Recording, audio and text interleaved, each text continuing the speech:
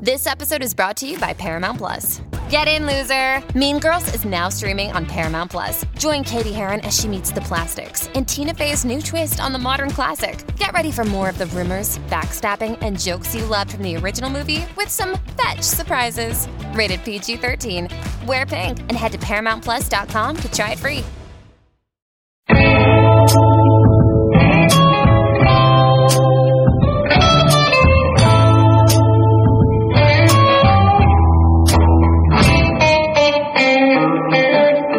Welcome to Better Cast Saul, the officially unofficial podcast for Better Call Saul on AMC. I'm Jim. I'm Alexis. And today we're talking Season 6, Episode 13, lucky number 13, Saul Gone, because it's all gone. This is the season and series finale. Alexis. Yes. Before we start, let me say this for everybody. I have not yet listened to the Breaking Bad Insider for the finale for two reasons. One, I did not want my opinion to be influenced by the creator's own interpretation of their work, because I think, boy, the end of this is open to some interpretation, and we'll get there. Yeah. And two, it's probably just a lot of name checking and backslapping. So I'm like, if there's ever going to be an episode of that podcast that I don't probably need to listen to before I podcast, it's this one. Also, we're going to be doing a wrap-up podcast next week, so yeah, it'll be nice to leave ourselves a little bit of fodder for that. Sure, and I will get to that podcast this week just to hear what they thought of their own work. But I have not listened to it. That said, Alexis, what do you think of this episode? I didn't listen to the Insider podcast for the same reasons. Not because I just didn't. What can you say about this episode? It, to my mind at least, it delivered more or less everything I wanted. Gotcha. And that's saying a lot. So. Oh yeah? You have big expectations for this episode? No, I had no expectations, which I think is usually the way to go for the ending of anything, or for anything really. Just like, expect to be entertained, and you're probably going to be good. And that is what happened to me. But I feel like I got a good resolution. A resolution that feels fair, but also not totally cruel. At the same time. Yeah. Yeah, I think so. I think I largely agree with that. I have an interpretation of the final scene, but I kind of want to wait until we get there. Yeah. To talk about like where we leave Jimmy and Kim and how we feel about that. Yeah.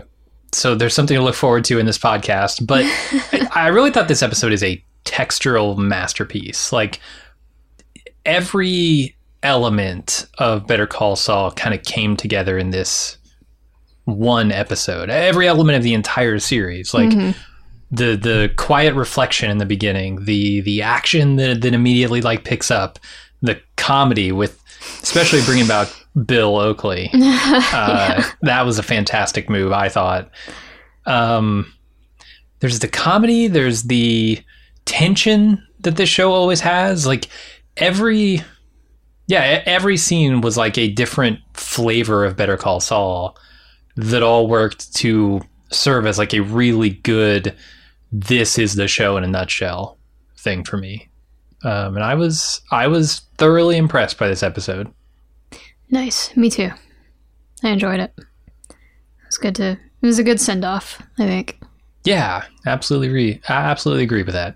Even on the second watch, I think I enjoyed it even more the second time. Just catching all the little stuff.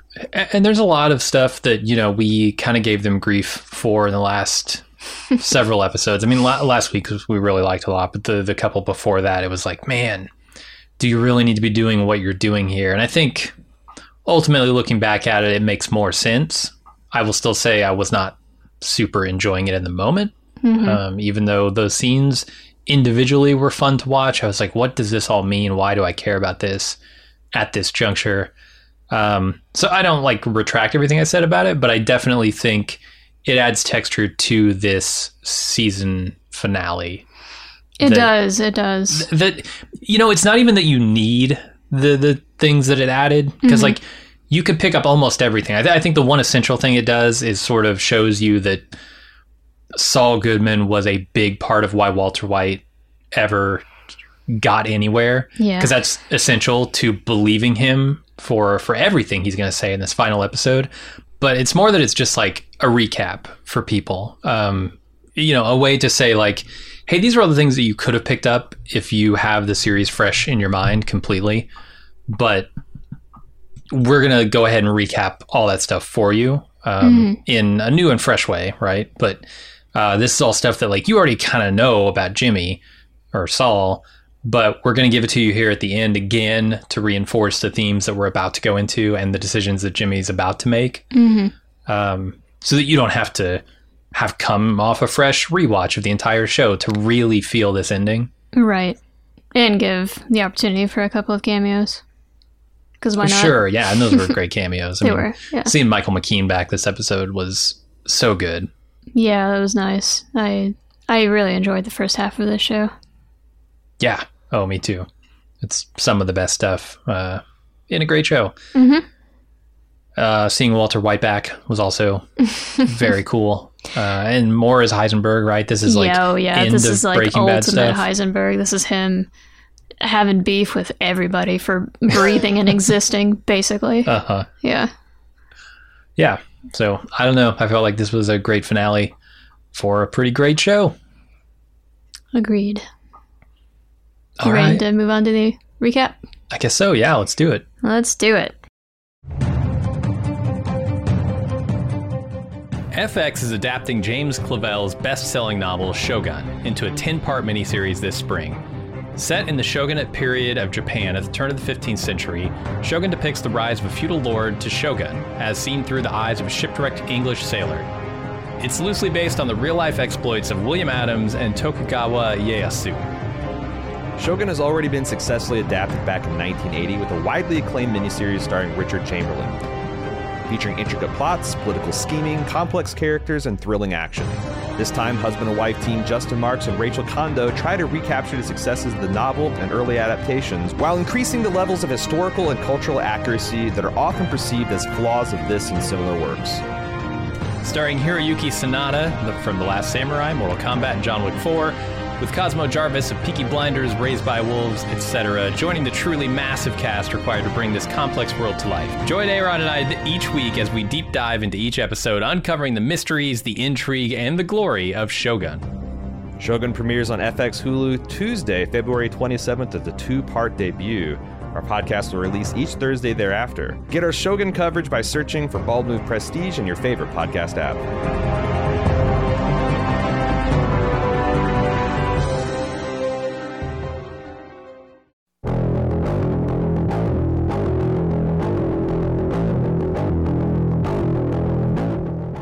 Rick, how you doing, buddy? You don't know what it's like out there. Hey, man, do you even know what it's like out there? No, not really. I've been mostly kind of flying around in helicopters, carving likenesses of Michonne into cell phones, that kind of thing. What is it like out there? Oh, well, I think it's time to find out, man. Last I saw your wife, Michonne, was out following a giant wagon train. That sounds pretty weird, but it seems like a family-friendly outfit. I mean, she's got RJ and Judah with her, right? Actually, she kind of left them to be raised by Negan and Daryl. Well, crap. Hold on, let me get my boots. All right, well, Rick is getting ready. Aaron and I are too. We're preparing to once again recommission The Watching Dead out of mothball status to find out what's going on with Rick and Michonne, the ones who live. The 6-part miniseries premieres Sunday, February 25th on AMC, and we'll be ready with our full episodic coverage each Tuesday. And afterwards, who knows, maybe we'll check out Dead City. Find our coverage for The Ones Who Live by searching for The Watching Dead or Bald Move Pulp wherever you listen to podcasts.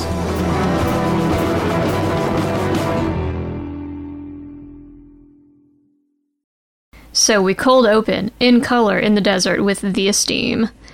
Mike and Jimmy find a reservoir, I guess, is what you would call that, and have a somewhat sincere heart-to-heart about time machines. You know, before we get too far into this scene, I want to talk about the recap, the previously on, because, you know, as far as recaps go, if what they were doing in those other 2 episodes was recap, well, this is explicitly that. I liked how they put the line about in the phone call where, Jimmy says we're both too smart to throw our lives away for no reason. And then this plea deal that he gets later in the episode, and then his decision at the end to like throw that away and throw his own life away, essentially. He does it for a reason. I found that like a real contrast to like throwing his life away for no reason. He threw it away for the only reason for him, which is the only reason left. Yeah. Yeah, which we'll talk about at the end. But sure. I just noticed that in the previously on. Yeah. As far as the first scene goes, we don't often see the desert in other TV shows outside of like Westerns.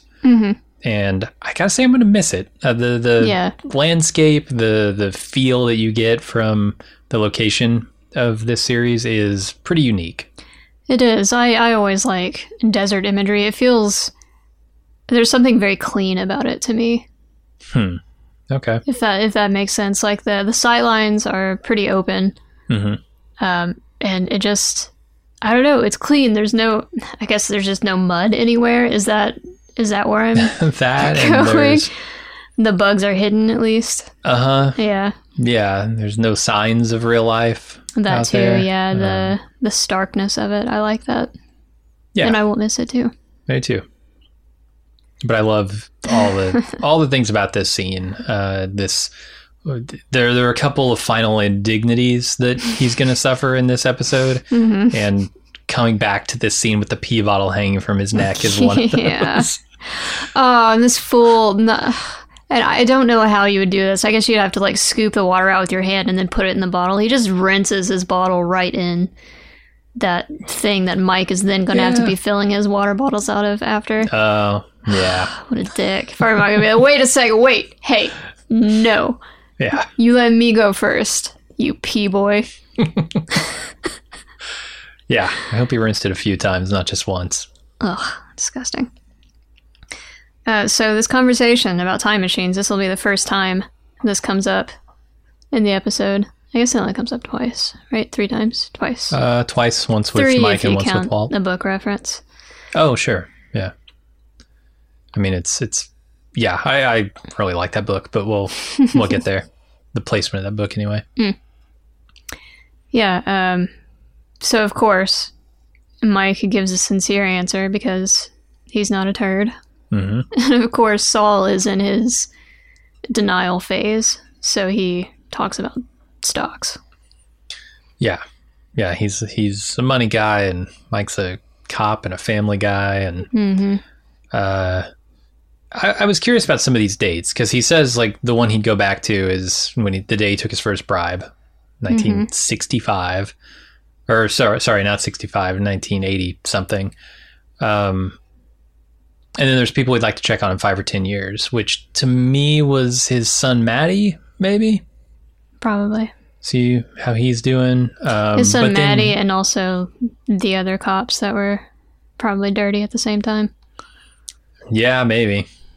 Maybe they got taken down or something and he didn't. I don't know. Yeah, because that's the thing. That's the thing with Mike's background, is that for anybody who's forgotten, he took bribes as a cop, and that is kind of what led him down this path, this bad choice road. Yeah, and he mentions another date, December 8th, 2001, which I assume was the day Matty was... Not the day Matty was killed, but the day that phone call happened with Matty, where he told him to take the bribe. That's all I can assume, because it's like 3 years before where we are now, or, the end of like the Jimmy era, right. Better Call Saul. So it must be around that time. Yeah, I think you're right. I guess we get some kind of joking confirmation that Jimmy did consider taking the money and running. Yeah. I don't know how strongly he actually considered that, but... I don't know, this brought me back to season 1. No. I think the very beginning of season 2, maybe. The first scene, actually. Where Jimmy goes through the parking garage gate, and he pulls up next to Mike, and he says, I had $1.5 million in my hands or whatever, and I let that go. I'm never making that mistake again. And now here he is with even more money. And the money he's talking about, you know, having after all said and done is this like just over $1 million or whatever. So it really brought me back to that scene. And yet here he is again, letting that money go. Yeah. I don't know how to square that circle. Because he does make the same mistake, but I don't view it as a mistake.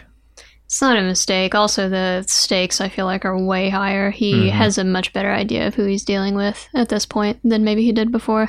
Oh, yeah. I mean, the Kettlemans couldn't do anything to him. Kettlemans. Also, I just want to take a moment to kind of give kudos to the production team for being able to so convincingly reproduce these scenes, or these, like, the tail ends of these scenes that we've already seen before. They did it multiple times in this episode, where the settings, they look just like, exactly like they did before. The actors look just right. Like, Jimmy is sufficiently sunburned. His lips are peely, you know. All the details are spot on, and that really helps sell the time jumps.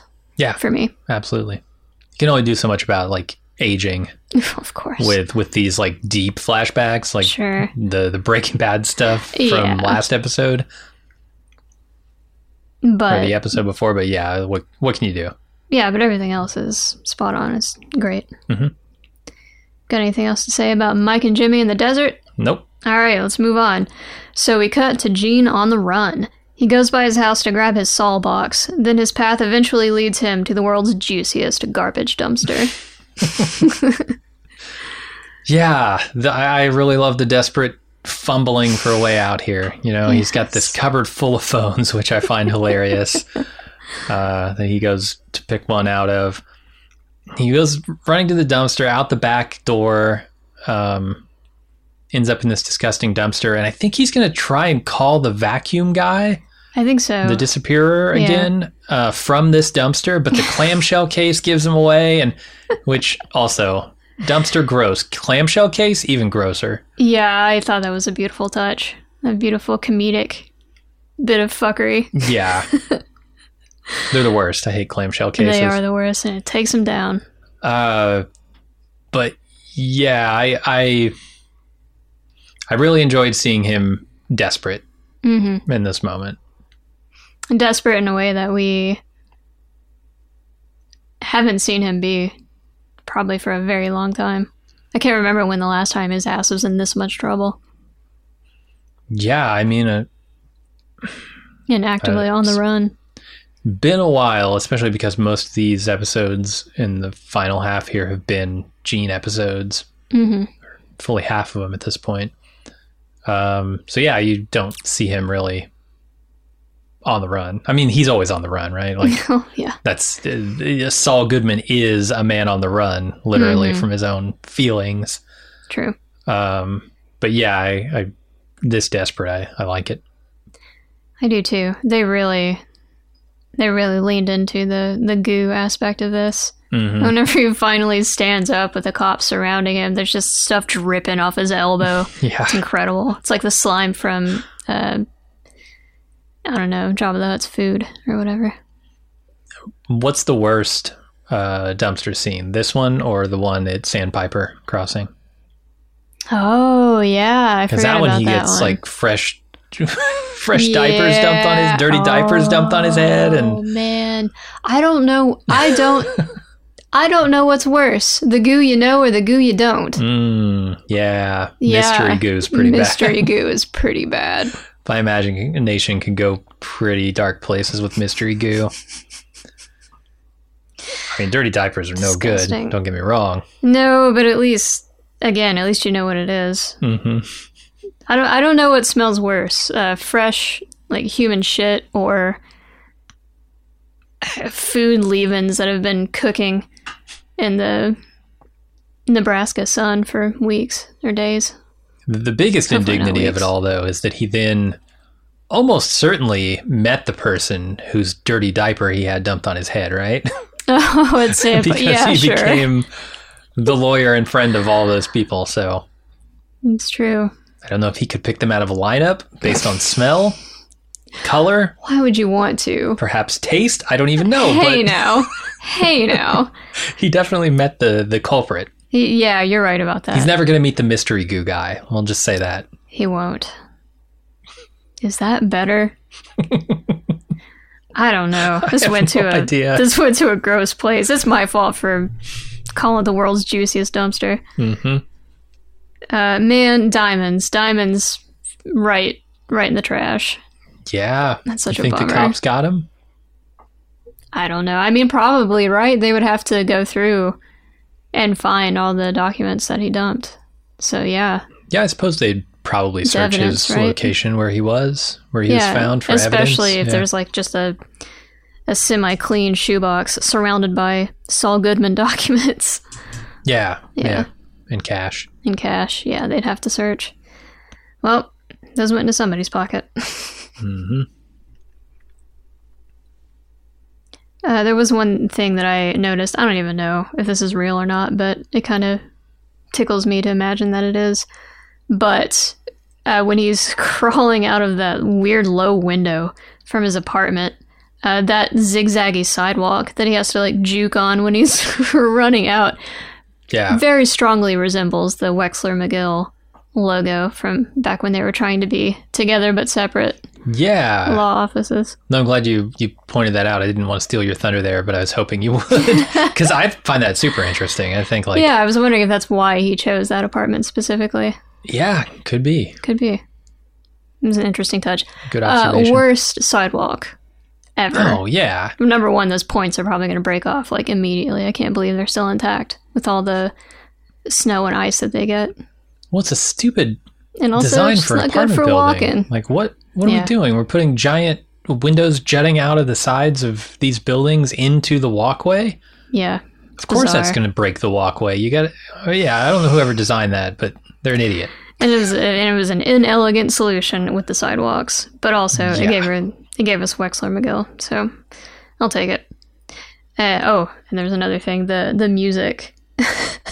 Well, he's on the run, especially in this alleyway. It reminded me so much of Hitman, especially with the intensity, like when he notices people searching for him, the music suddenly ggets a little bit more intense. Mm-hmm. It's just like Hitman, minus the hitting, I guess. All right. Minus the soup cans.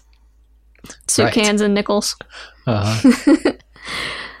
Anything else here? All right. So we follow Gene to jail, where he makes a couple of improbable phone calls and has a little time to reflect on the absurdity of his situation. Mm-hmm. Calls Cinnabon. His one call, and that's what he defaults to. I find this sweet. Not in a Cinnabon way, but in like a caring about his employees kind of way. Like I can guarantee if Gus ever got arrested, he'd call Lyle and say... That's why it freaked me out so much. Or not freaked me out, but that's why it gave me a little bit of pause. Because I did not expect for he and Gus to be similar in this way. Yeah, I didn't expect him to give a shit at all about the Cinnabon employees. But I guess every time we've seen him interacting with them, he does seem to care about them. He's a nice guy to them. He's respectful, yeah. Yeah. And who else does he have to call? He has nobody to call. I mean, Kim... He thinks, until he just sees made that a graffiti. phone call. Yeah. And Kim just told him to go fuck himself. So, yeah, he's got nobody to call. Yeah, he doesn't think to call Oakley until he sees the graffiti in the holding cell. Mm-hmm.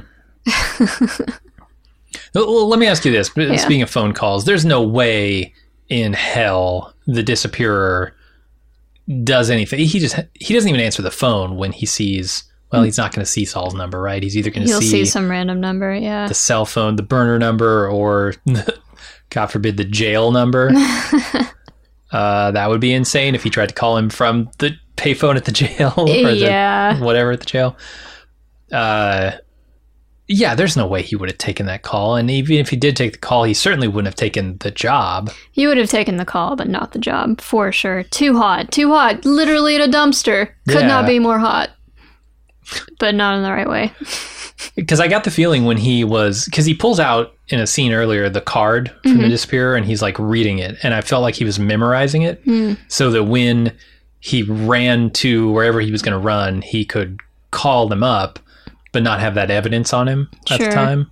But then immediately in that scene, he's attempting to open the clam case. Yeah, so I thought he was going to try and call the disappearer, which would have done nothing. Like, he's not a guy who comes in and, like, gets you out of... Yeah, he doesn't save you. That kind of pickle. He scoops you from a safe place. Right. From the side of the road, or a safe house, or... At best, he would have said, okay, meet us 12 miles away on the other side of town or whatever, and we'll get you. But I'm not coming to where the cops are barricading streets. Yeah, no way. To help you out, man.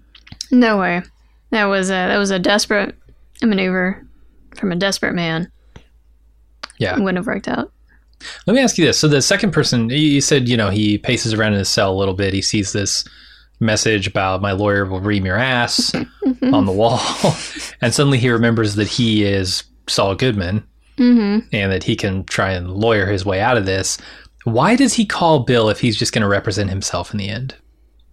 And when he calls Bill, he's not even like, I need you to be my defense attorney. He's like, I need you to be my assistant counsel or whatever. Why involve Bill in this at all? Is it a favor to Bill? Is it one last fuck you to Bill? I mean, so Bill has no reason to accept these demands. So I don't really know. That's a big question for me too. Is he trying to bring him in to see this final truth-telling that happens later on? Is he, like you said, trying to help him get some, like, street cred or something with having worked with the Saul Goodman?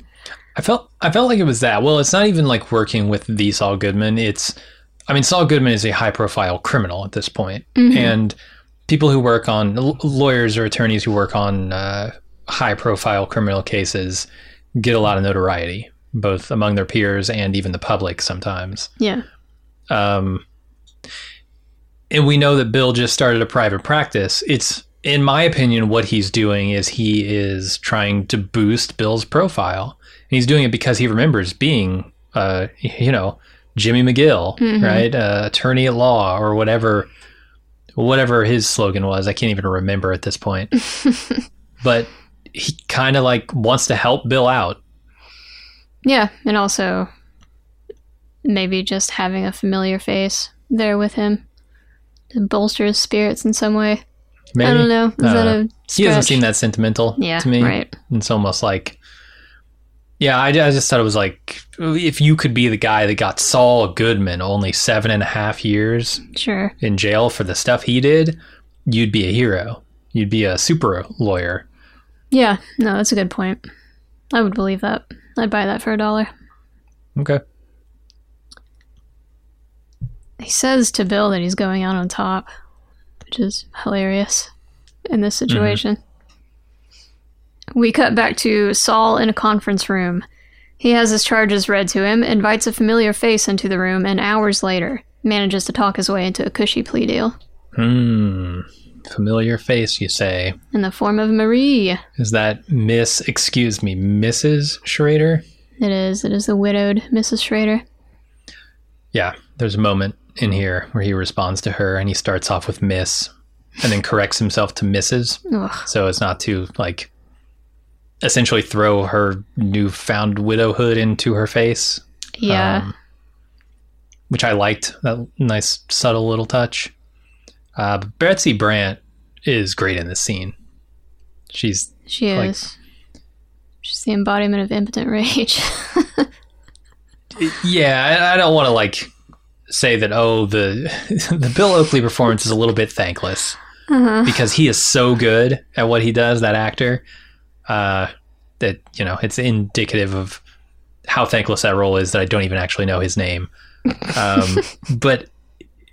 To me, the standouts in this episode are Bob Odenkirk at the top, and then Betsy Brandt a very close second, just for this scene alone. She's so good. Yeah, her face is really telling a story as she listens to the fucking humbuggery that's happening in front of her. And the speech she delivers about Hank and, Gomez and how, they were on the side of justice, of right.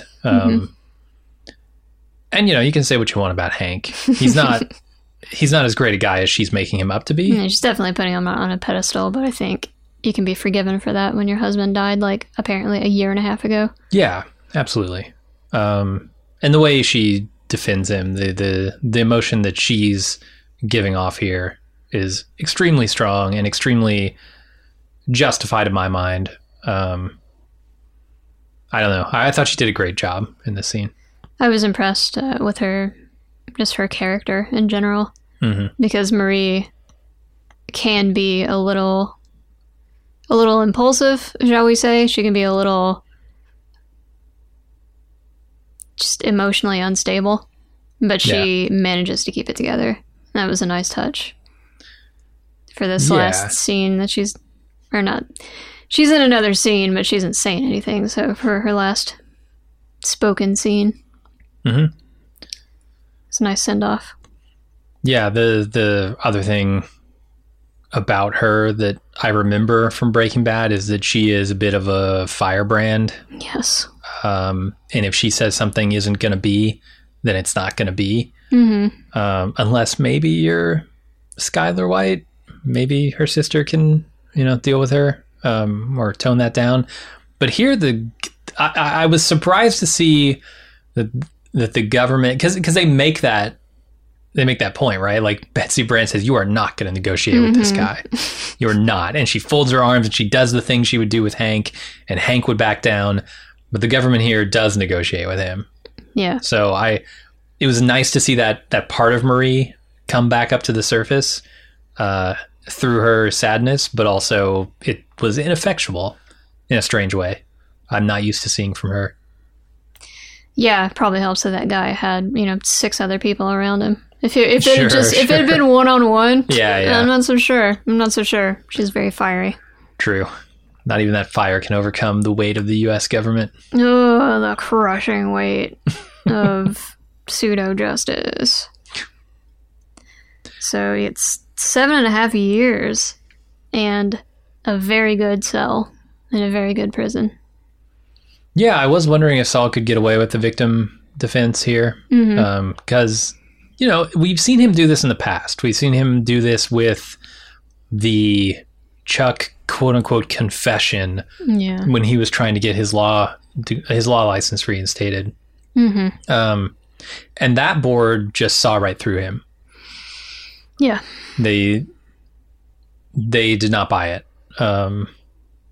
So I was a little bit surprised that they backed down so much, but he's right. All he needs is one juror, right? If he can, and he is very good at convincing people of things, and to do things. And if he can convince just one juror to hang this jury, then I doubt he's going to go free for that. I think he'll just be on perpetual trial. Yeah. I don't know exactly how it works, but I don't know either.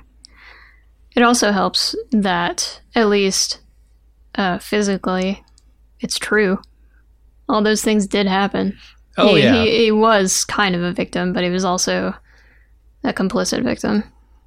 So. Yeah, and that's why I really love that flashback with to his office with Mike, where it's right after Walt and Jesse took him to the desert, and he says, yeah, I think this guy's going to be big. Let's get in on it.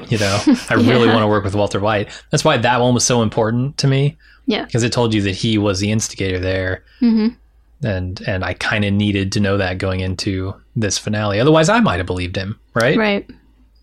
Yeah. I've seen all the terrible things he's done. No, he saw dollar signs. Yeah. Like he admits to toward the end of the episode, which we'll talk about when we get there. But yeah, many, many different motivations happening. So he's pleading, he's going to do a plea deal here with the government, and they're going to give him 7.5 years. But he's going to dictate where he wants to serve his term. And he picks pretty cushy prison, FCI Butner Low. I looked it up. It's in North Carolina. Sure, I guess the weather's good over there. It's called Butner Low, LOW, because it's a low security prison, as opposed to where he ends up later, which is ADX Montrose, which is a supermax, a maximum security prison out in Colorado. Which is the one that he super did not want to go to. Yeah, and the weather sucks, right? Yeah, Colorado, it's going to be snowing half the year. Sure. You don't even get the benefit of weed. So he got the opposite of what he wanted here. Yep. But he did get, well, he doesn't get the ice cream, but he did pick the best flavor, mint chocolate chip. I feel like I went hard on, what's that terrible stuff called last week? So mayonnaise? Excuse me, Miracle Whip. I went hard on Miracle Whip last week, so I will keep my silence on I know what you think. I know what you think. Chip. Mm-hmm. So, after this... Trust me, she has opinions on mint chocolate chip. I've heard them many times. It's one of my favorite flavors. It might be my favorite flavor of ice cream. And I don't care who knows it. That's fine. It's gross. That's fine. People can like gross things. Well, you know what part of it is for me? Is that it looks like it's a very similar color to pistachio ice cream, which is amazing and maybe my favorite. Mm-hmm. And I see that green and I get excited. And then it ends up being fucking mint chocolate chip. And I'm the opposite of excited. Moving on. Okay. We go back in time to the Breaking Bad era when Saul and Walter White are sharing a safe room in the disappearer's place. Saul asks the time machine question again and still can't give an honest answer about regret. Yeah, so I find it telling that, the previous scene ended with him finding out that Kim is in trouble. Yes, that's right. And then we go straight to a regret scene where, of course, he still doesn't come out with any of that stuff, right? Right. He regrets breaking his knee one time. Right. Great. Some botched slip and fall. Mm-hmm. Yeah, I really like this scene. I think Bryan Cranston is excellent, of course. When has he been anything less than amazing in any of his performances as Walt? Mm-hmm. But I particularly love how he just blows up. Like this question to him is as stupid as Jesse in the RV saying, "We're going to build a robot to get out of the desert," right? Yeah. He's like, "No, you idiot. We're building batteries." Yeah, similar, but much less deserved, I feel like. Why don't you just take a question at face value for once, you prickly fuck? Mm-hmm. Ugh, Walter White. What a turd. No, he's a real shit. And I thought, okay, when he starts to open up about the regrets thing, right? When he says, all right, well, if you want to talk about regrets, let's just say regrets. Mm-hmm. And then he goes into the Elliot and Gretchen thing. Elliot and Gretchen thing. And I'm like, okay, we're finally going to get to the heart of the fallout between him and Elliot and Gretchen. But yet again, we get his side of the story. Yeah. And I'm like, I think the fandom has done enough to connect what dots are there and fill in the rest with guesses and things that make sense based on their characters for me to feel like I have a handle on what happened roughly. But I kind of wish, as in this last moment, in this last opportunity, that we would have gotten at least a detail or two more that would have confirmed some of those ideas. That's Walt for you. Infuriating to the very end. Yeah. There are 3 pieces of evidence that I think are the strongest to suggest what I'm about to suggest, which is my understanding of what happened is that both Walter and Elliot were into Gretchen. Elliot won, if you want to look at it that way, and Walt was butthurt about it, so he left the company. Mm-hmm. Now, my 3 pieces of evidence. 1, he says he did the gentlemanly thing and left. Mm-hmm. Whenever you talk about being a gentleman, it's always in reference to a woman. Sorry, it is. Okay. Generally speaking.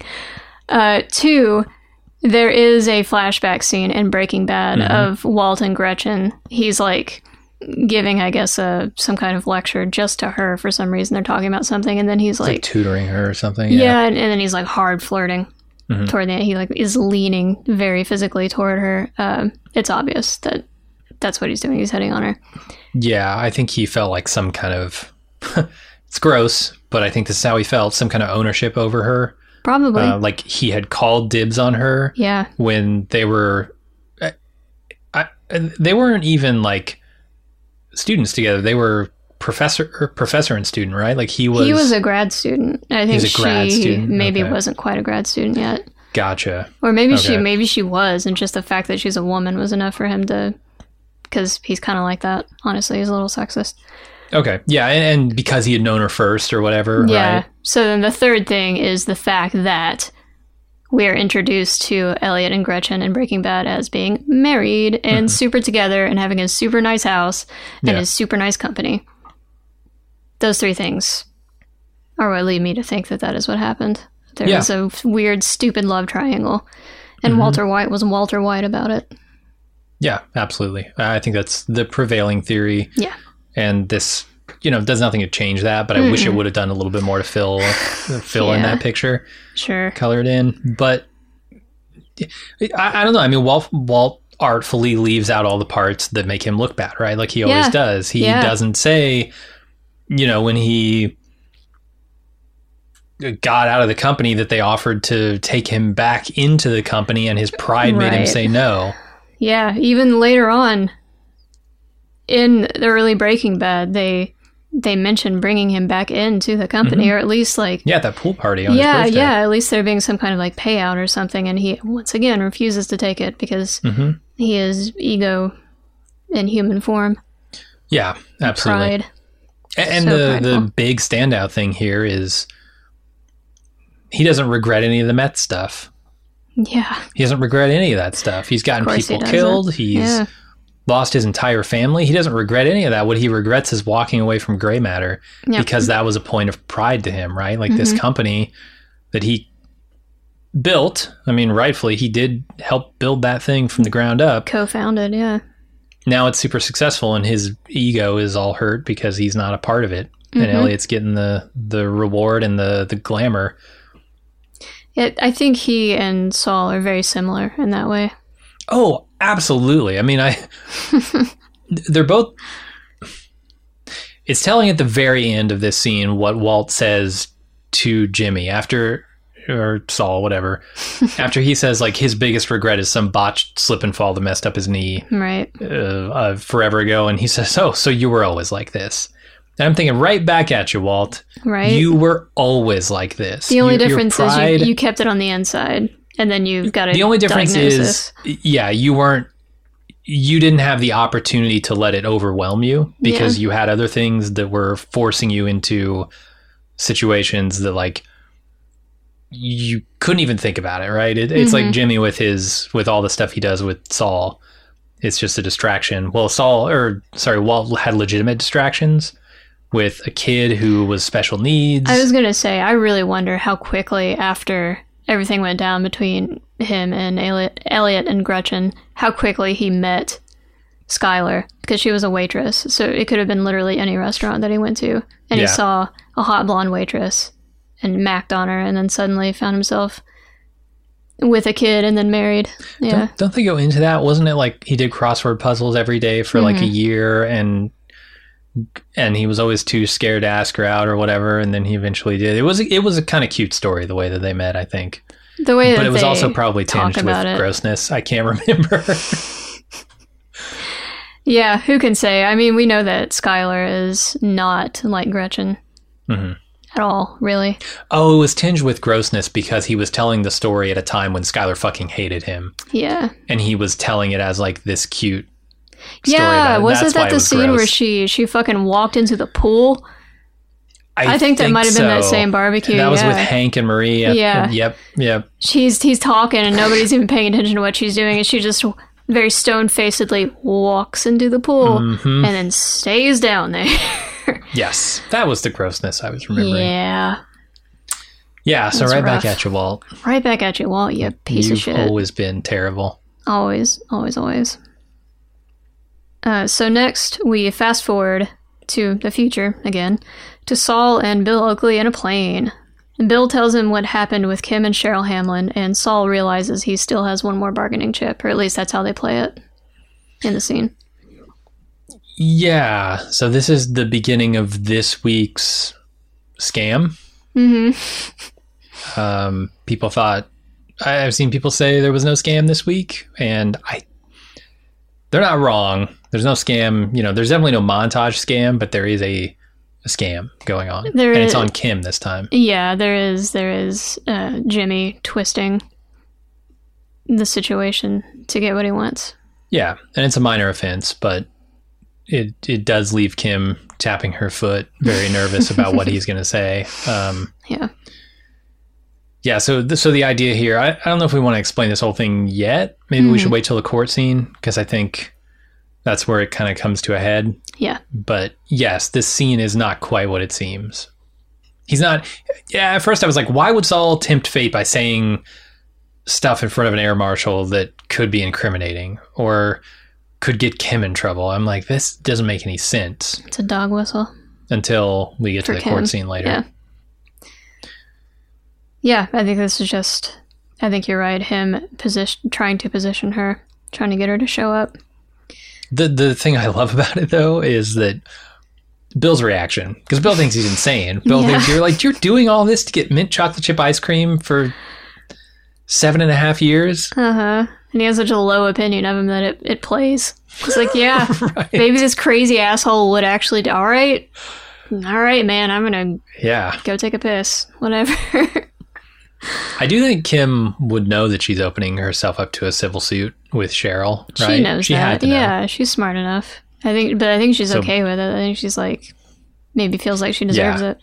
There's a lot of like, I deserve this self-flagellation going on in this episode, or even in last episode, like you said, with Kim confessing. I think that's in there. Yeah. She has to at least put the possibility for punishment out there before she's going to feel good, okay about what happened. Yeah. Jimmy does the same thing in this episode. I think one of the reasons he throws away this plea deal is punishment. He feels he deserves some kind of punishment. Oh, definitely. Yeah. Especially, I think he had time to think between being on the run and seeing Kim's face again, hearing her voice. Yeah. I mean, he's got a plan in this scene for sure. But he we'll does. Get there. Yeah. And then, well, very quickly we'll get there. So after this, we cut to Kim eating lunch with her boring fucking coworkers again. Sorry for the cussing. She leaves work early to volunteer at a pro bono office and then gets a call from Suzanne, the Albuquerque ADA. Here's where I'm triggered. One birthday at Red Lobster is too many birthdays at Red Lobster. I'm sorry.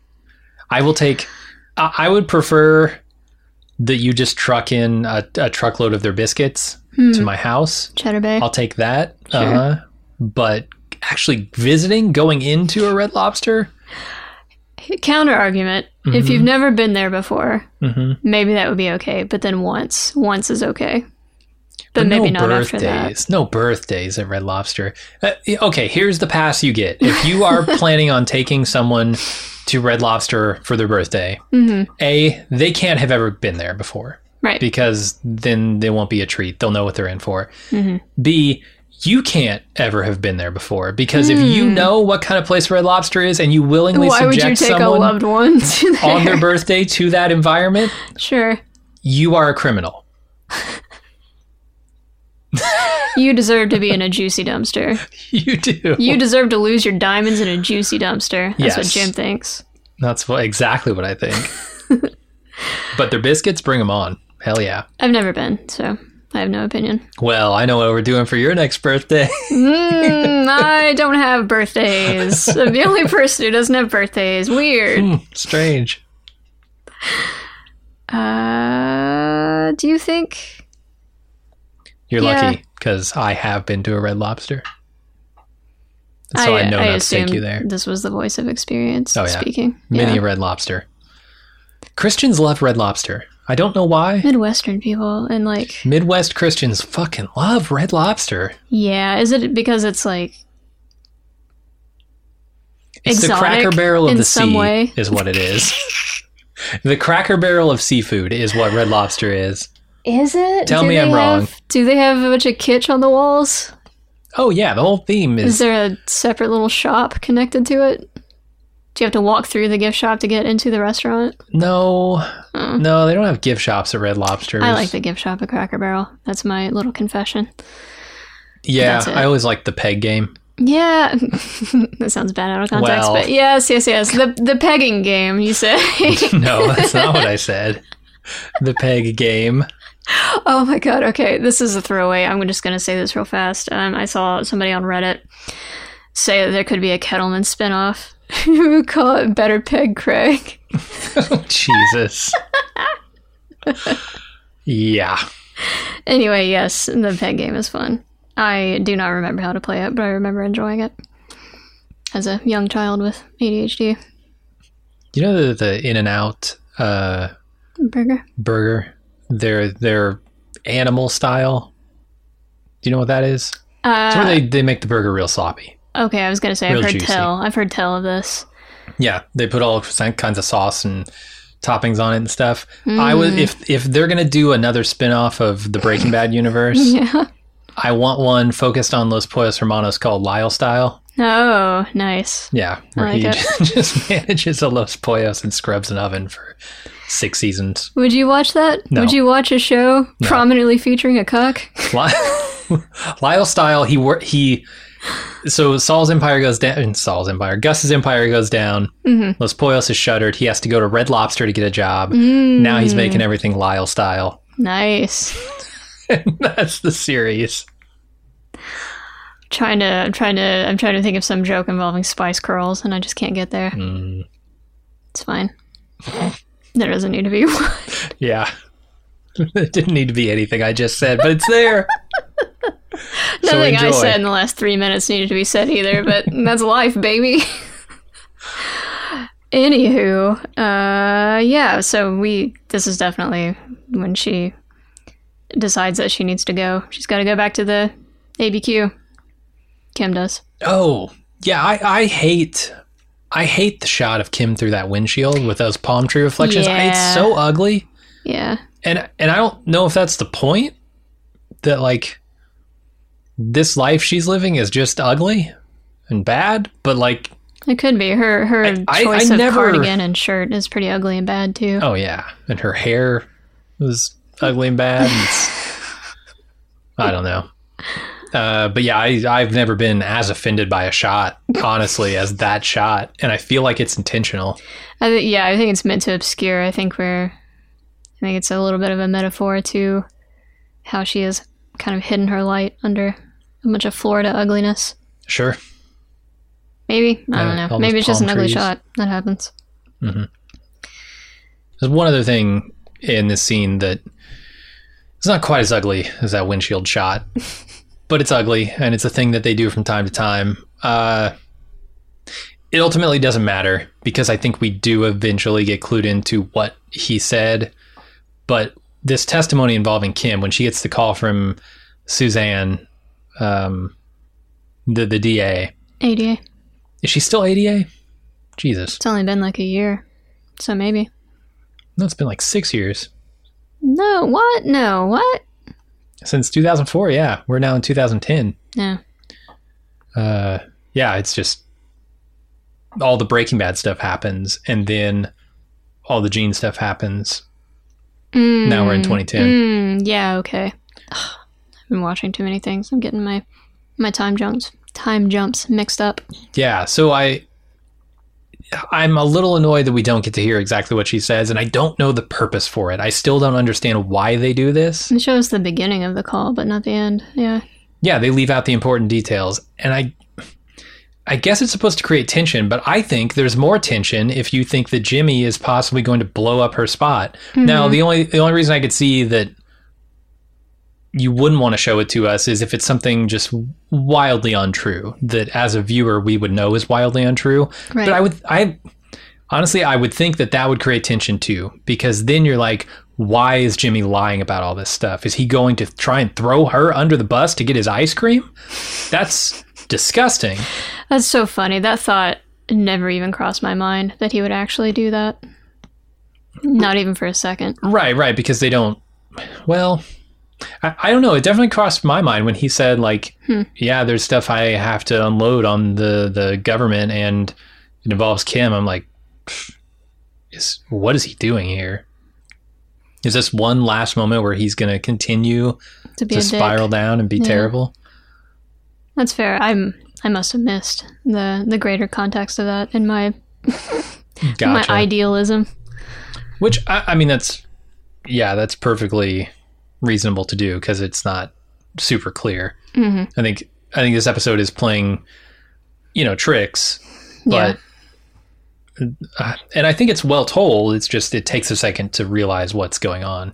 To be fair, for this phone conversation, I mean, all Suzanne would have to say is that he has testimony that involves you, because they don't know. Obviously, he's not going to give it before he is in a place to give it.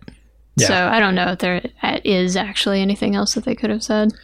I assume if you want to get like, I don't know, visually interesting, this is like a mirror of, or this is a parallel to what happened with her and Gene, right? Like she said some stuff to him that we didn't get to see.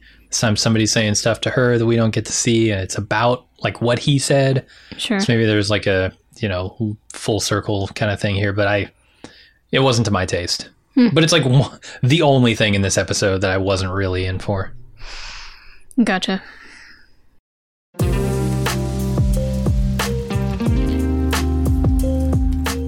We try to make it super easy to support Making Podcast at Bald Move. Just join the club. But some people aren't the joining type, or maybe they're already in the club but want to add a little bit of gratuity for an especially great season of coverage, or for a podcast that really spoke to them, or gave them that bit of support in a tough time. For these, and for whatever other reason you might have, our tip jar is always open. Head over to support.baldmove.com and click the donate option to say, hey, keep doing what you're doing. We appreciate it. Once again, check out support.baldmove.com for all the great ways to help me and Jim keep making the podcast you love.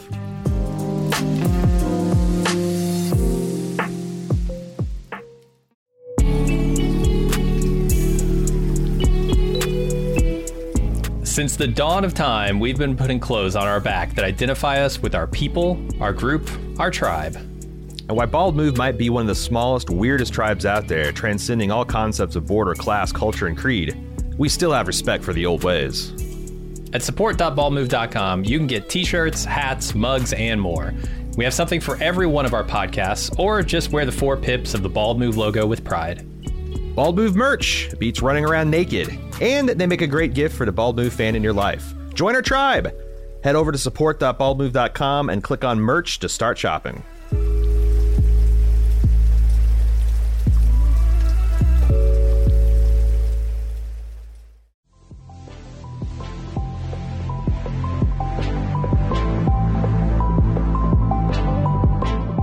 Commission podcasts are an awesome feature here at Bald Move that allows you, the individual listener, to decide what we talk about for a single podcast. The community loves it because it often leads to fun, fan-favorite films and TV shows that we've overlooked getting the coverage they deserve. And we love it because we're constantly exposed to great stuff that's not even on our radar. The way it works is simple. You go to support.baldmove.com and you click on commissions. Then you pay the flat rate for the commission and tell us what 2-ish hours of content you'd like us to make podcast on. Then we'll contact you for details, advanced feedback, and any dedications you'd like to make. Then we watch the thing, discuss the thing, turn it into a podcast, and pump it right into your ears. We get consistently great feedback on how much our commissioners love their podcast, and they make great gifts for the dedicated Bald Move fan in your life. And who knows, that dedicated fan could even be you. Treat yourself. Check out support.baldmove.com for more info.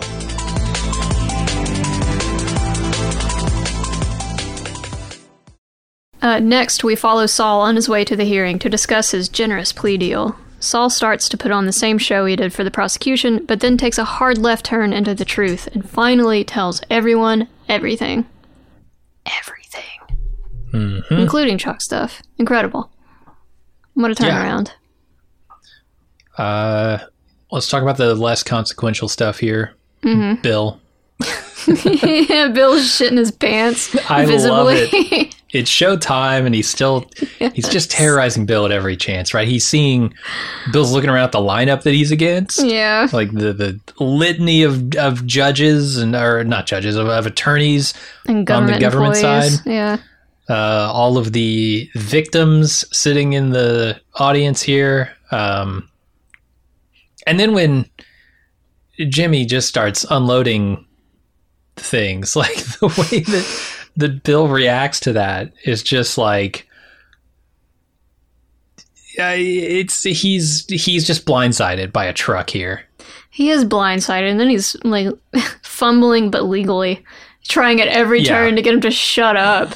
And then he's trying to back out of it. Like, can I not be here anymore? The judge is like, nah, you came in with this fool. You're stuck in this case. And at this point, I'm thinking Saul's just taking him down with him. Right. Like, was that the plan all along?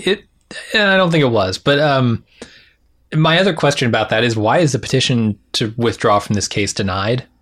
Is it because, when you thought you had the upper hand, you were willing to defend this scumbag. Mm-hmm. Now that things are turning on you, you want out? You want to weasel your way out of this? No. Maybe it's just his face. He's got a weasel face. Yeah, he definitely does. He could be asking to go to the bathroom, and it would still look like he's trying to weasel his way out of something. Yep. And the way, the reactions from Bill when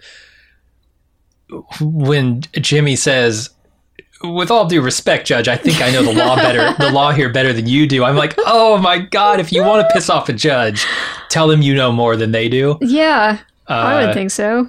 It was just outstanding. All of his reactions throughout this scene. It was fun. It was a delightful little fiasco to give us right at the end of this thing. And then there's the other half of this. Yeah. Which is the much more serious, the much more interesting part of it. It's Jimmy throwing himself under the bus, not to save Kim, but to redeem himself in her eyes. Not to save Kim, but yes, to salvage their relationship. The only thing that's ever meant anything to him, to salvage that, right? This is the regret. Life. Yeah. And then that's why I like how all of this stuff works together over the course of this episode, and why one of the other things I really love is the next scene, going to that with Michael McKean. Yeah. Right after this. He only really has two regrets, I think. Maybe Howard's a regret. Howard's probably a regret. Yeah, I guess he has a few. But we get to see them all here, like back to back to back, right? He talks about how, Howard got caught up in it and he didn't deserve it, all that stuff. That's a huge regret for him. And then Chuck, obviously, we see in the next scene, how he's realizes that he could have tried harder, right? And then the real thing that he's doing in this room is apologizing to Kim, and trying to, like I said, salvage whatever can be salvaged of their relationship.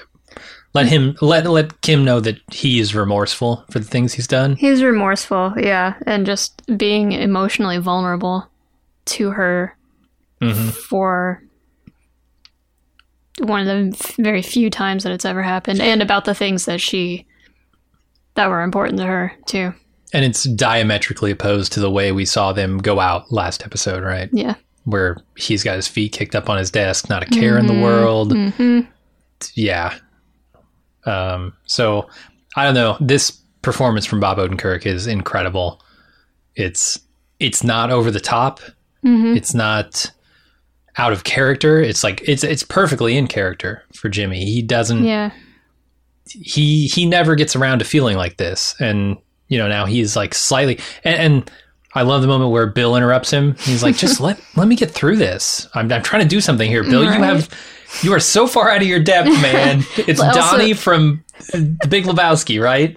Also, do you not understand what's happening here? Like, it's a switcheroo. I switcherooed right, you, obviously.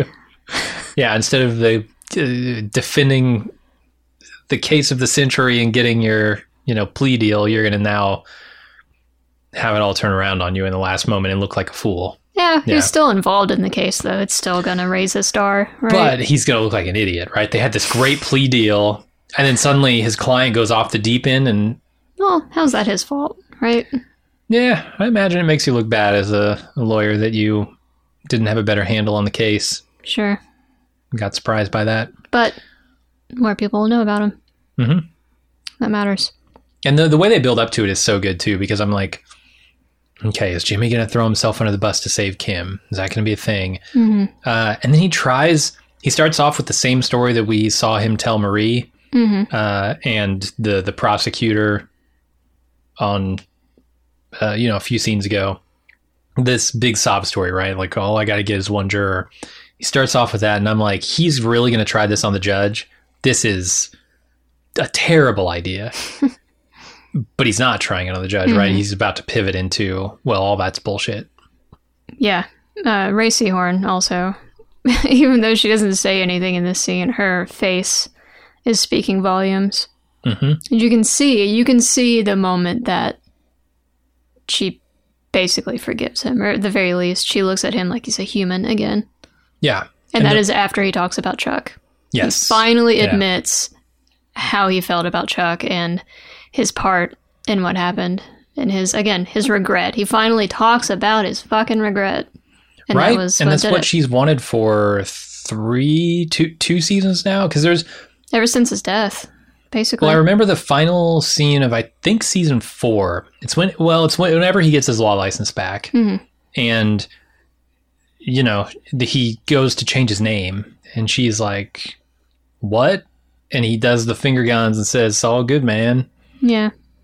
There was a moment there, an emotional beat there that I remember about her being shocked that he didn't actually believe anything, or he didn't actually feel any of the stuff he said about Chuck that got him his law license back. It was all bullshit. And this is the exact opposite, the exact reversal of that, right? Yeah. Where now she sees, he did actually feel and believe all of that. But in the moment, he was not the man who would admit that. He was reeling. Yeah. He was reeling. And then he continued reeling for about 7 years until he finally pulled his head out of his ass. Yeah. Yeah, absolutely. This is his turn back toward having a soul. Kim sees it. An attempt, at least. And especially one of the things I appreciate about Ray Seahorn's performance here is how the difference, the change between when she walks into this courtroom and when she leaves it. And the style of this show, they do a lot of show not tell, to various success. But in this scene, they show her tapping her foot and it says everything I need to know. Mm-hmm. It's like she's worried. Oh fuck! What is this loose cannon? Where is this going? Save his own ass guy gonna do now that's gonna screw me. And halfway through the scene, she realizes, that's not actually what he's doing at all.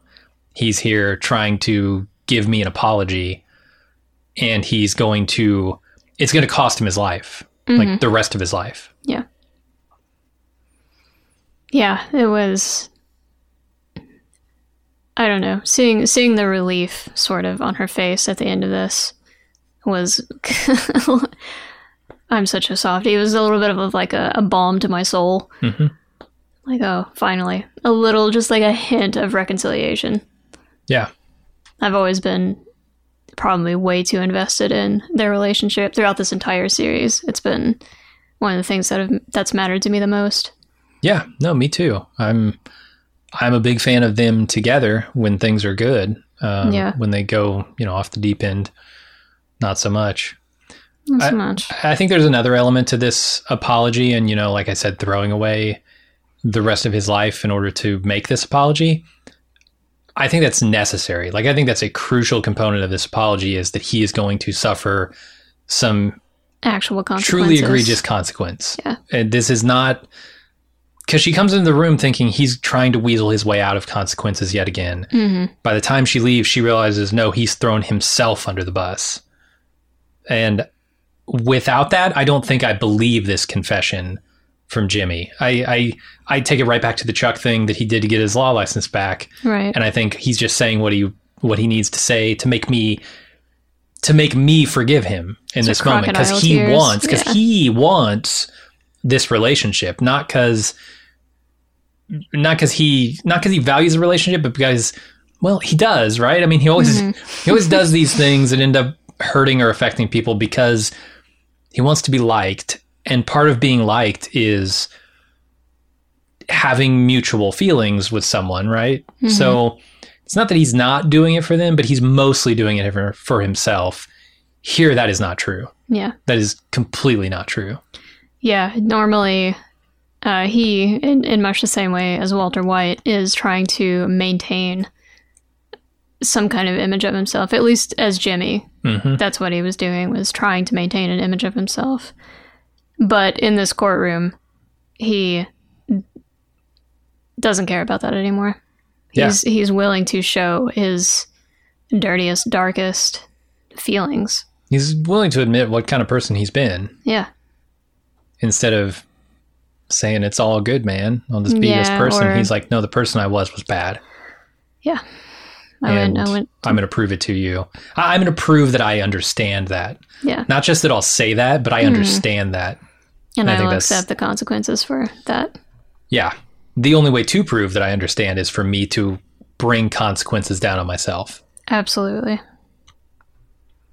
So beautiful, beautiful courtroom scene. Mm-hmm. You know, that's a hilarious thing too, to me, is going into this, we joked about the giant montage that the finale episode could be, which would suck. The other thing I thought might suck is trying to prosecute Saul Goodman for his crimes. And they figured out a way to make, and I should have known, right? Mm-hmm. I should have known. I should have just looked at chicanery and said, no, the law stuff that they do in this is some of the most interesting stuff they do, period. They found a way in this finale to make the prosecution, the prolonged, drawn-out prosecution of Saul Goodman, super interesting and emotionally affecting. And also super short. And super short. Very elegant. You're right. The real process probably very long and drawn out. This episode not. Yeah. But I was shocked by that, honestly. I thought it was going to be something much more exciting. Mm-hmm. Not to say this isn't exciting, because in a lot of ways it is. It's very dramatic. Very dramatic. But yeah, I did not think we would spend the majority of the finale of this show inside of courtrooms. Yeah, but in some ways, that makes a lot of sense for the show. Yeah. I mean, it's where we started, and it's where we're finishing. Much like that smoking scene later on. Yes. Yeah, it was really sweet. So, after this beautifulness, we go back in time to the first half of Better Call Saul, when Jimmy was still delivering groceries daily to his shut-in brother Chuck. Mm-hmm. This is the I could have tried harder scene. Yeah. You did so much for him, man. You did so much for him. You tried so hard. He did try so hard is the thing. Not in the ways that matter. Not the real stuff. I guess so. He brought him groceries. He did like Jimmy does. He did the outwardly showy stuff. Mm-hmm. The stuff that he could point to someone to justify, hey, I did stuff. I tried. Brought him groceries every day. My God, I picked up the paper for him. I hunted down new ones that he'd be interested in. But when Chuck invites him to sit down and talk, he says, no, I'm out of here. And, there are a lot of reasons for that, right? It's super complicated. Yeah, there is much greater context to that than just this scene. We have to remember 100% agree. When he was working in the mailroom and he wanted to be a lawyer and Chuck was dead set against it. Tried at every turn, basically, to tell him that he was a piece of shit who didn't deserve to be a lawyer. Mm-hmm. Right? I agree. And I think this scene captures the complexity of their relationship extremely well. This is what I'm talking about when I talk about a lot of these things are recaps of seasons. I mean, this is years ago. Yeah. Super early. This was a concern. And him saying, okay, maybe we could stay and talk about your cases. I think he doesn't even say talk about the cases. He just says talk. Mm-hmm. And then Jimmy says, oh, what are we going to talk about? He's like, I don't know, cases, something to just get him to stay. I think this is a genuine moment of Chuck reaching out to his brother to try and just have a human connection. But then, Jimmy brings up the very valid point. You just want to tell me what I'm doing wrong, because yes, that happens a lot in these conversations. And when he says even if we always end up having the same conversation, he's right. Mm-hmm. And That's what I love about this relationship in particular. It's very complicated. And it's, you know, I've been on the fuck Chuck wagon. I've been off of it. I've got like 1 foot on it and 1 foot off of it at this point. I think both of them are to blame for this.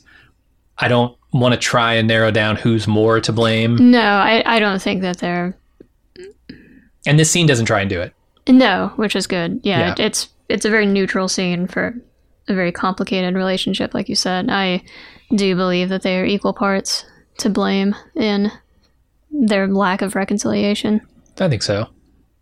Because Chuck is a little arrogant, and he is only capable of seeing a person as a certain way.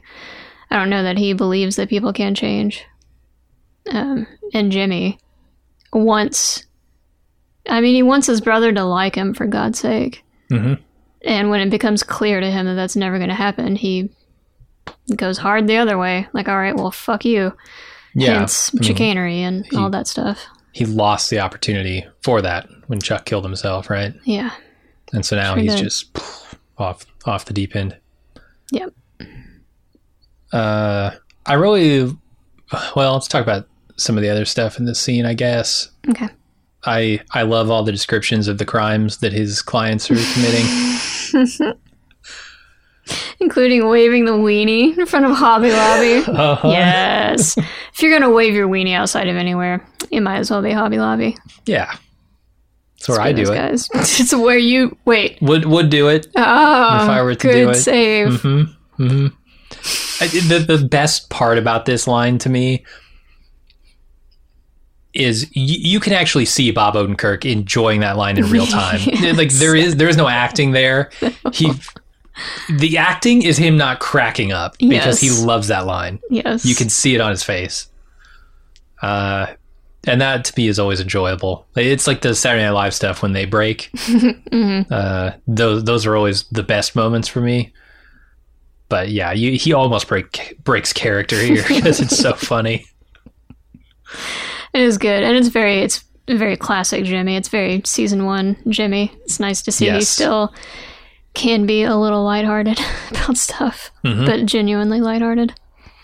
Yeah, I guess that's the other part of the episode that we haven't really talked about. The part of Bob Odenkirk's performance is he's got to portray 4 different versions of the same person. 4 different versions of the same character in this one episode. Yeah. Maybe 5. It's a lot. It's a lot. And he does it seemingly effortlessly. You know, I talked about how Walt is a very different Walt in this flashback than he was in the previous one, but those were 2 separate. I mean, I'm sure they were shot like back to back, probably either on the same day or next day. But yeah, he's doing all this in a single episode, and it's very impressive. It is. Dude's got chops, for sure. Yeah. And he gets to do a lot more. One last element in this scene that you mentioned earlier in the episode, the time machine. Yes, the book. I love this because this is an indication that this is his regret, right? Yeah. When you're talking about the time machine and regrets, having that in the scene. And it brings me back to, like, I think there were scenes earlier on where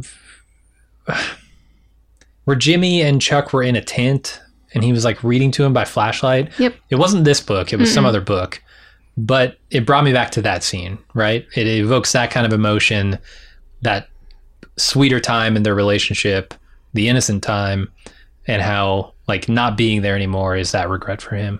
Yeah, absolutely. And you could look at, if you wanted to interpret it this way, Chuck reading this book while also just having had this, trying to reach out again to Jimmy and it not working again. You could say that could be Chuck's regret. Yeah. Is not being able to establish a real connection with his brother. Yeah. No, I think you nailed that.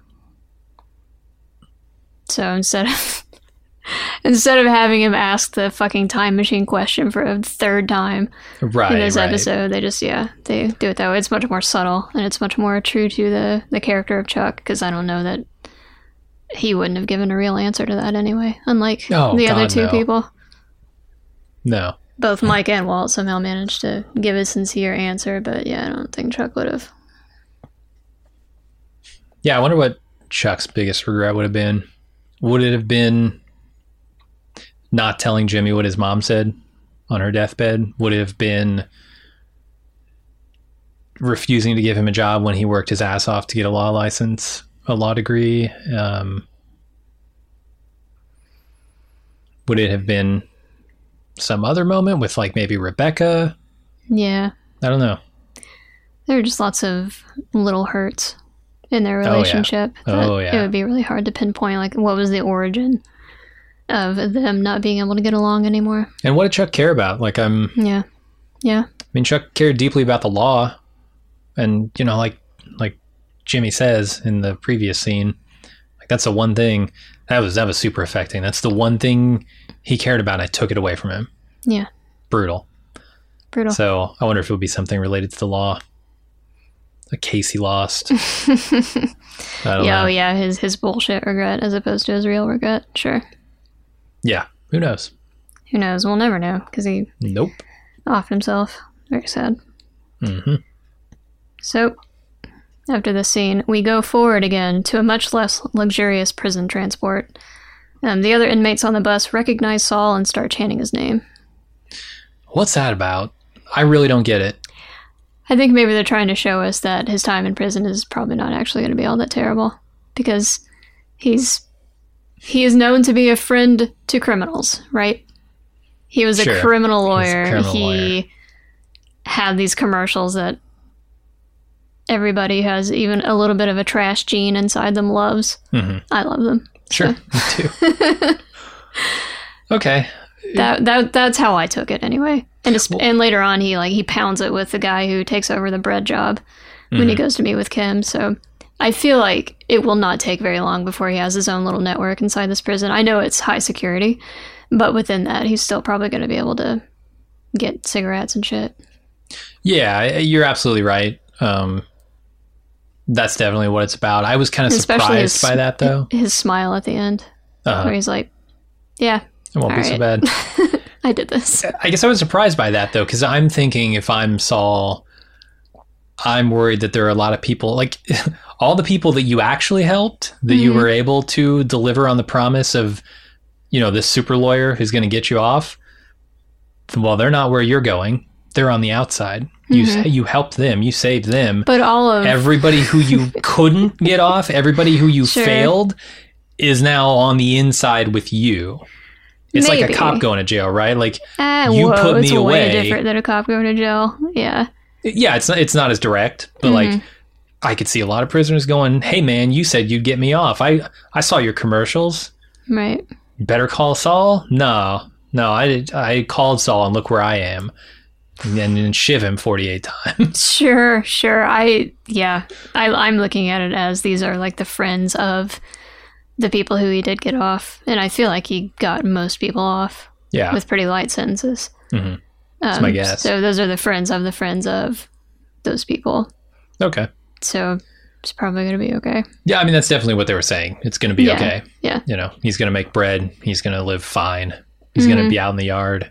Yeah, he'll be stuck in this one place. He won't be able to have nice cars anymore, or a mansion, or a golden turlet, but he didn't have those things before anyway, so. Yeah.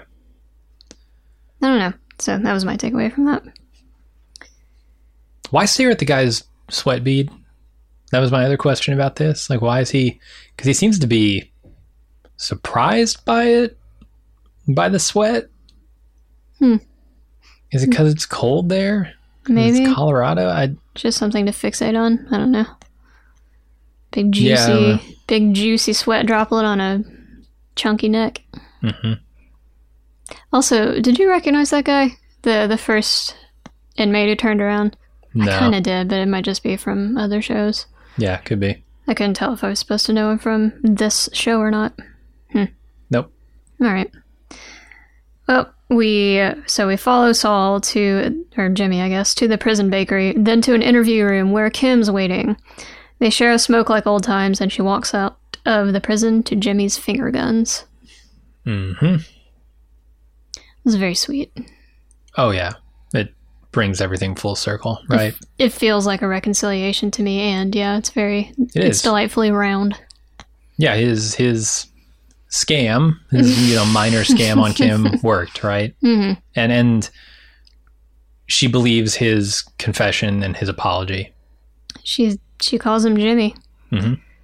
When she sees him, "Hi, Jimmy," in that very loving tone. Yeah, because I look back at Jimmy, and Jimmy, when she knew him, was a guy who was trying to do the right thing. Yeah.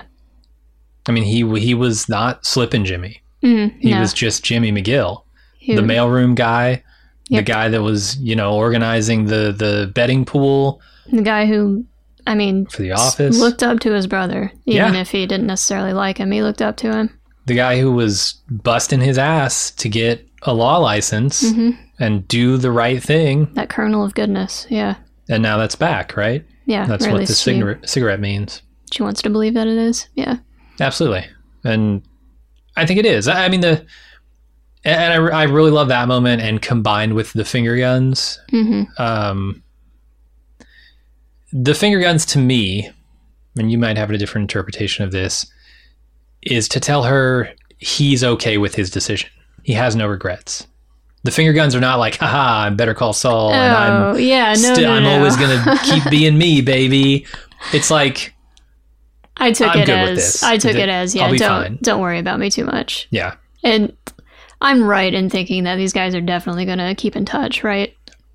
I don't see why not. I feel like they're going to. This is not the last time they're going to talk to each other, especially now that everything's out in the open. Basically, all the dirty laundry has been aired. Mm-hmm. It is fresh, clean, and yeah, he's stuck in jail, but at least they can have a phone call every week. And maybe she never needs to hear, yep, again. Yeah. I do wonder what her Florida life is going to look like. She's going to change it. You think so? You think she's going to be a little more proactive?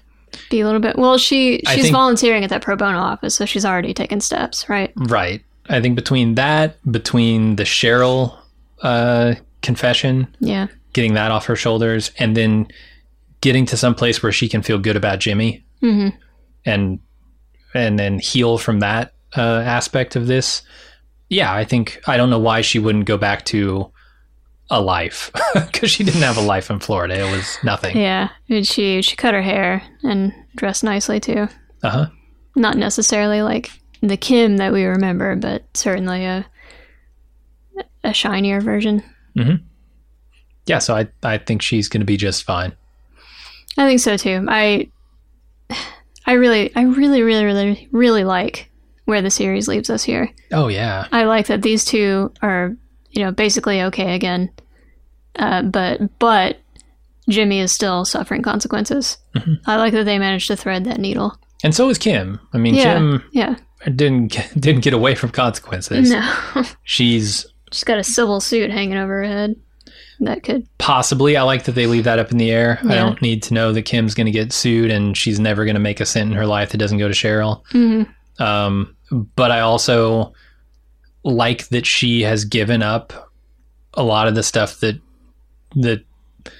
was part of who she was before. These people have had to change themselves because of these events. She gave up practicing the law.